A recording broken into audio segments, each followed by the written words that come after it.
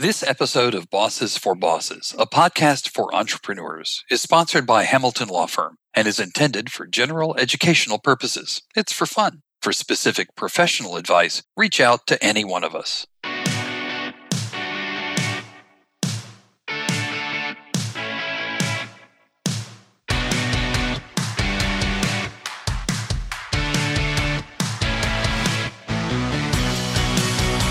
On this episode for Bosses, we are going to be talking about whether to outsource or not. I'm Aisha Hamilton with the Hamilton Law Firm. I'm Josh Irons with River Avenue Digital. I'm Jason Meyer of Meyer Business Law. And I'm Elisa McCabe of First Steps Financial. We're all bosses. And if you're running a business, a team, or running your own career, then you're a boss too. These days, we're all entrepreneurs using our wits and our enduring creativity to stay nimble and to turn whatever we've got into success. And the team and I all run companies that help other bosses with different aspects of their enterprise because entrepreneurship is our passion. And this is Bosses for Bosses, a podcast for entrepreneurs. So this is a question that more and more companies are grappling with. Should I outsource? You have work to do and maybe you need to outsource it, or do you hire an employee? So 24% of small businesses outsource to increase efficiency in their companies. And if you're already outsourcing, you're in good company. IBM is the largest outsourcing company in the world. 70% of companies surveyed in a recent study said that the top reason that they outsource is for cost reduction. So typically for startup companies, there's a bootstrapping time when you are at the beginning of your entrepreneurial journey. You do it all yourself. And for a time you can. As you grow, you will need to decide, should you hire an employee or should you outsource it? The answer for each firm is different depending on the skill set required, company, culture, size of the company, and the financial position. So Aisha, why did you hire versus outsource? You've done both. So what were your reasoning behind it and what made the most sense for you? So I will say that like most entrepreneurs, I've done both and I've made mistakes on both. So I'll give you my answer based on personal experience. When I first decided to outsource a task, I didn't think enough about what that task was and whether the person I was outsourcing to would be able to handle it in the way I wanted them to handle it. Mm-hmm. I'm not talking about the work product itself. I'm talking about some outsourced companies will not give you the same person every time on your account. You don't have a dedicated account person. And so if you're getting a new person handling your task who picks up your task out of a pool, essentially, then you've got to retrain each time and say, that's not how I want the letter done, or that's not how, this particular task needed to be accomplished. In the legal field, you need to train people on what our rules of ethics are and what they can and cannot say and what they can and cannot do and what you can and cannot represent to a client. And currently, I outsource my phone answering service. Mm-hmm. That's it. You can answer the phone. You can say what my company is. You can take a message. And I don't care who does that as long as they're polite about it, right? But any detailed conversations that are going to happen with the firm representing my brand and representing sort of who I am and my legal ethics have to be done by an internal person that I've worked with and trained, and she's fantastic. And that makes sense. I love how you define that. It's like, okay, this is something that it's okay as long as they're polite, but this is really representing my brand. Right. And the other part of it, honestly, like IBM, right? Because I'm that fancy. Is That's right. It's white shirts and black ties only at Aisha's firm. Aisha's firm. That's right. That's right. You do outsource for cost, right? So I retained your firm, Elisa, to handle my bookkeeping. Now, it's important that I have somebody who is competent, who's qualified. And in fact, you provide a dedicated team. That's pretty unusual, right? So now I have somebody who's directly on point, who is my contact person every time. And they're sending me follow-up so I know the work is being done, right? So that's the other part of outsourcing that you have to be prepared to say, I don't have this person on site. I need you sort of following up with me. I need you checking in with me so that it's one less thing for me to think about. It's certainly cheaper than hiring a full-time bookkeeper. I've hired Josh's company to do marketing stuff. It is absolutely cheaper than having an in-house person. Oh my God, yeah. These are cost-based decisions, but when you're looking for an outsourcing company, look for people that will give you a dedicated team. Look for consistency. Not everybody does that. And so cheaper isn't necessarily better. All right. So even as outsourcing, don't go just because of cost. And Jason, I know you're thinking about hiring, outsourcing. You're like on the fence there about this and not sure of what to do. What, from a business point of view, like what does it make sense, like legally? I think there are times it makes sense and there are times when it doesn't. I mean, I'd say, yes, outsource for expertise. If it's something where you need some expertise and you don't need it all the time, right? Outsource to get an organization, to get the benefit of having not just a person, but an organization like First Steps Financial, like River Avenue Digital, for example. Outsource for cost sharing. That is, this is something where I don't need to, I don't need it all the time. I can share that cost. I like outsourcing as a way to work with fellow entrepreneurs and small businesses. Right? If I know enough, and we team up that way and back each other up, so to speak. And I also think outsourcing works well. There's that big step from not having any employees to having your first employee. And that's a big cliff, or it's a big plateau to get off of, whatever geological metaphor you want to use. A way to smooth that out is to say, well, I'm going to outsource that first before I go to a hire. Those all make sense to me. I would say, particularly legally, the time to avoid it is when you're outsourcing just because you want to avoid hiring somebody who should be an employee.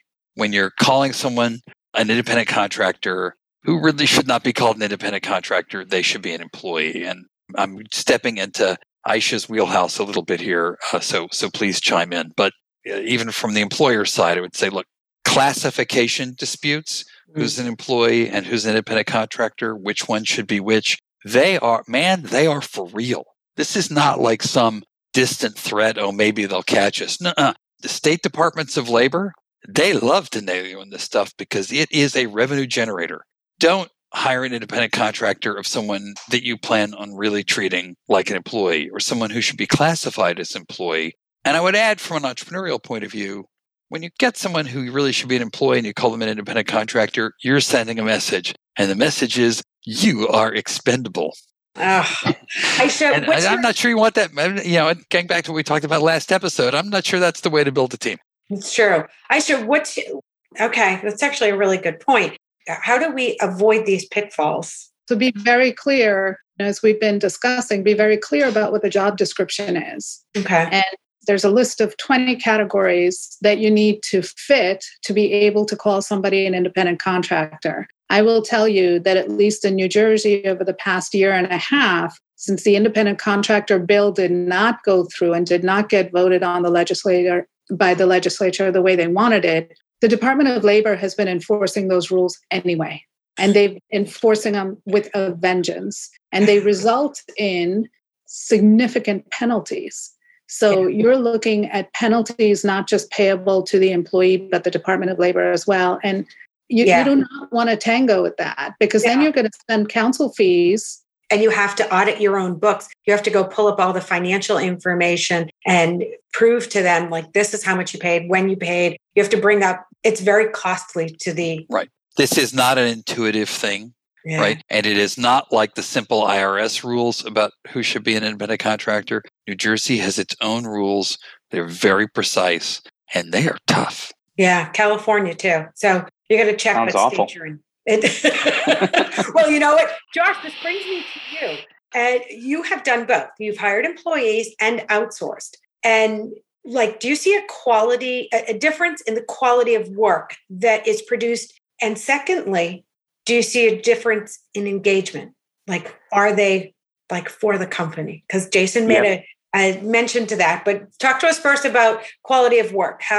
What are you seeing? So it's all about finding the right freelancers or outsource help, because you want to make it as easy on you as possible as a business owner to get the output that you're looking for, rather than having to micromanage somebody. So we've had a mixture of both. We've had people who have come in and have almost been like they're part of the team, interacted, produced. And then there's been people who we have to stay on top of and say, okay, is this done? Is this done? Is this done? And it all comes down to accountability. So when I hire, I know that somebody's going to be accountable. When somebody is a mercenary, they are kind of out there on their own, and they can leave at the drop of a dime. And that's one of my biggest fears. So when I hire, I'm hiring so that I have that consistency and I have that accountability. But there are positions that we have that's not as critical to the mission of the business. Yeah. So for instance, I have an amazing virtual assistant who helps me with little odds and ends that need to get done. And I know her, I know everything about her family. We have a great relationship, and I know I can count on her. She doesn't want to be a full-time employee. She wants to be a freelancer who helps out when we need her. Okay. And that's a perfect relationship. I mean, everybody knows their role. But then we've had other people who, we've really had to push and follow up with, and that's not what you want in somebody who is outsourced help. Right. The outsourced help. Jason, you were saying there's that big step as a business owner to hire your first person. And to mitigate that, you maybe can outsource, because it really is like, for hiring that employee, you have to have brain power and time to manage that employee. But for outsourcing, you shouldn't have to manage them. So if you've outsourced it. I agree with that. Oh, really? Disagree with that, because it depends. I mean, if I'm outsourcing the answer my phones, there's a low level of management involved. Right. If I'm outsourcing to a virtual assistant who I want letters drafted, sent out, I still have to review the stuff and sign it. If particular tasks, particular phone calls, you are managing as much as you would be managing the in-house person. And I think you have to wrap your head around that, right? So I'm outsourcing my bookkeeping to you. I don't have to manage that, but I would have hopefully hired an in-house person if I had wanted them in-house, who I similarly would not have to manage as much. They would just be as responsive as your company is. So don't go into outsourcing assuming you can set it and forget it. I don't think you can. Yeah, no, I don't think that way either. But I think it's less management than an employee. That's my opinion. I just feel as though first of all, you're not supposed to direct their work. You're not supposed to do a whole bunch of things. So if somebody has their own business and they're offering these services, you are hoping that they manage deadlines. I don't mean quality of work, because obviously we have to review quality of work, but I would hope that if I outsourced anything, we're looking at possibly outsourcing an IT company. I'm hoping that they would come in and take care of deadlines. Hey, we need this done by next week. Things like that. Your internal employees would do that too, right? Yeah. Otherwise, what are they doing working for you? Yeah. Well, I would expect them to do that. I just wouldn't think that I would have to manage an outside firm and with any of that. With internally, there might be more give and take, like about deadlines or even more of the work to be done. And to stay safe from the Department of Labor, the example you're giving is exactly right? So if you're outsourcing something that is not your expertise, then you're fine, because yes, Josh will come in and take care of the marketing and it's done. And, your company comes in and takes care of the bookkeeping. Bookkeeping is not my expertise. It's not within the scope of what I ordinarily do. So I can outsource it safely, right? If I'm outsourcing a lawyer task, the Department of Labor is likely to find that violates the misclassification rules, because they're doing what I do. I'm just not paying wage tax on it. And the state will come back and get those. They'll get me. They'll come back for those. They're not waiting around. Well, great. I think this was such a really good discussion. I enjoyed this. We'll be right back with our boss moves of the week right after this message from Hamilton Law. Hi, I'm Aisha Hamilton, the principal at the Hamilton Law Firm. We're located in Princeton, New Jersey, and represent clients all across New Jersey, New York, and Pennsylvania. In particular, we represent employees and their claims against their large corporate employers, negotiating separation packages and employment packages, and as appropriate, bringing those claims to court to hold employers accountable for discrimination and retaliation. We also represent small and medium-sized businesses and protect them from claims by their employees. The Hamilton Law Firm is pleased and honored to support the Bosses for Bosses podcast. Thank you for joining us. Okay, we're back. We're going to talk about our boss moves. And I'm going to start with Josh. Josh, what's your boss move for outsourced hire? What do we do here? When it comes to somebody who's outsourced, it's all about setting the expectations up front and letting them know what their responsibilities are, what you need from them, and when you're going to need it. And if you're able to do that and communicate clearly with that person, and they can clearly communicate with you, you're probably going to have a very good relationship going forward. All right. Awesome. Jason.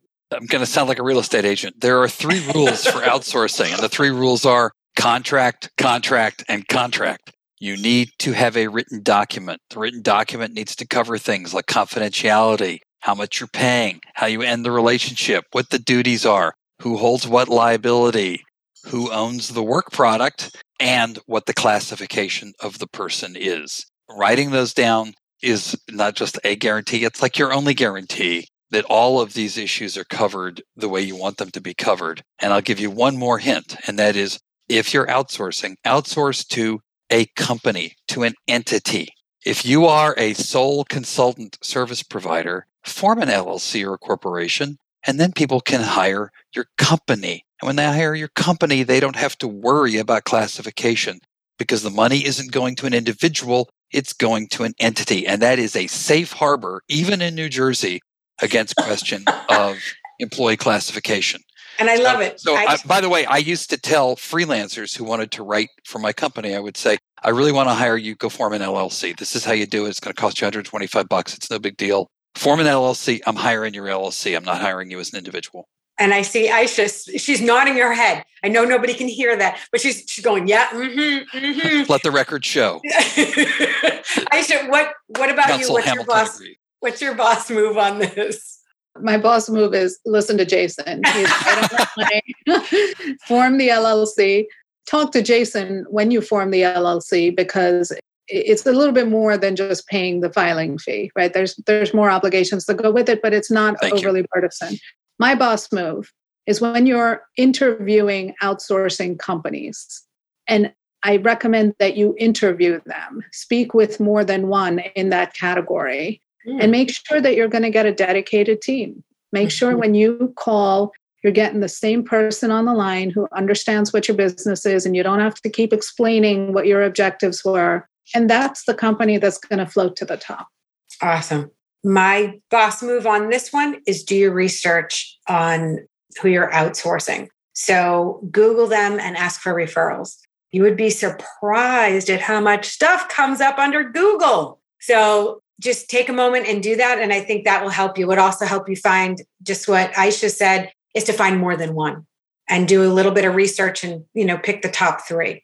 Well, I want to thank our audience for listening and thank all of you, Jason, Aisha, and Josh for being here. And we are looking forward to more awesome episodes coming your way. And we will see you next time on Bosses for Bosses. Thanks for listening to Bosses for Bosses, a production of Smart Boss Media. We'd love to hear from you, and we'd like even more to help your business grow. If you have any questions or want to contact any of the folks on this podcast, you can just email us at info@smartboss.media. Also at smartboss.media, you'll find any resources and links that go along with this podcast. And you can find links to other podcasts and resources for entrepreneurs. And learn how Smart Boss Media can help you get your business podcast launched and listened to, like this one is. It's your one stop for information to help you listen, create, and thrive as an entrepreneur. Visit smartboss.media.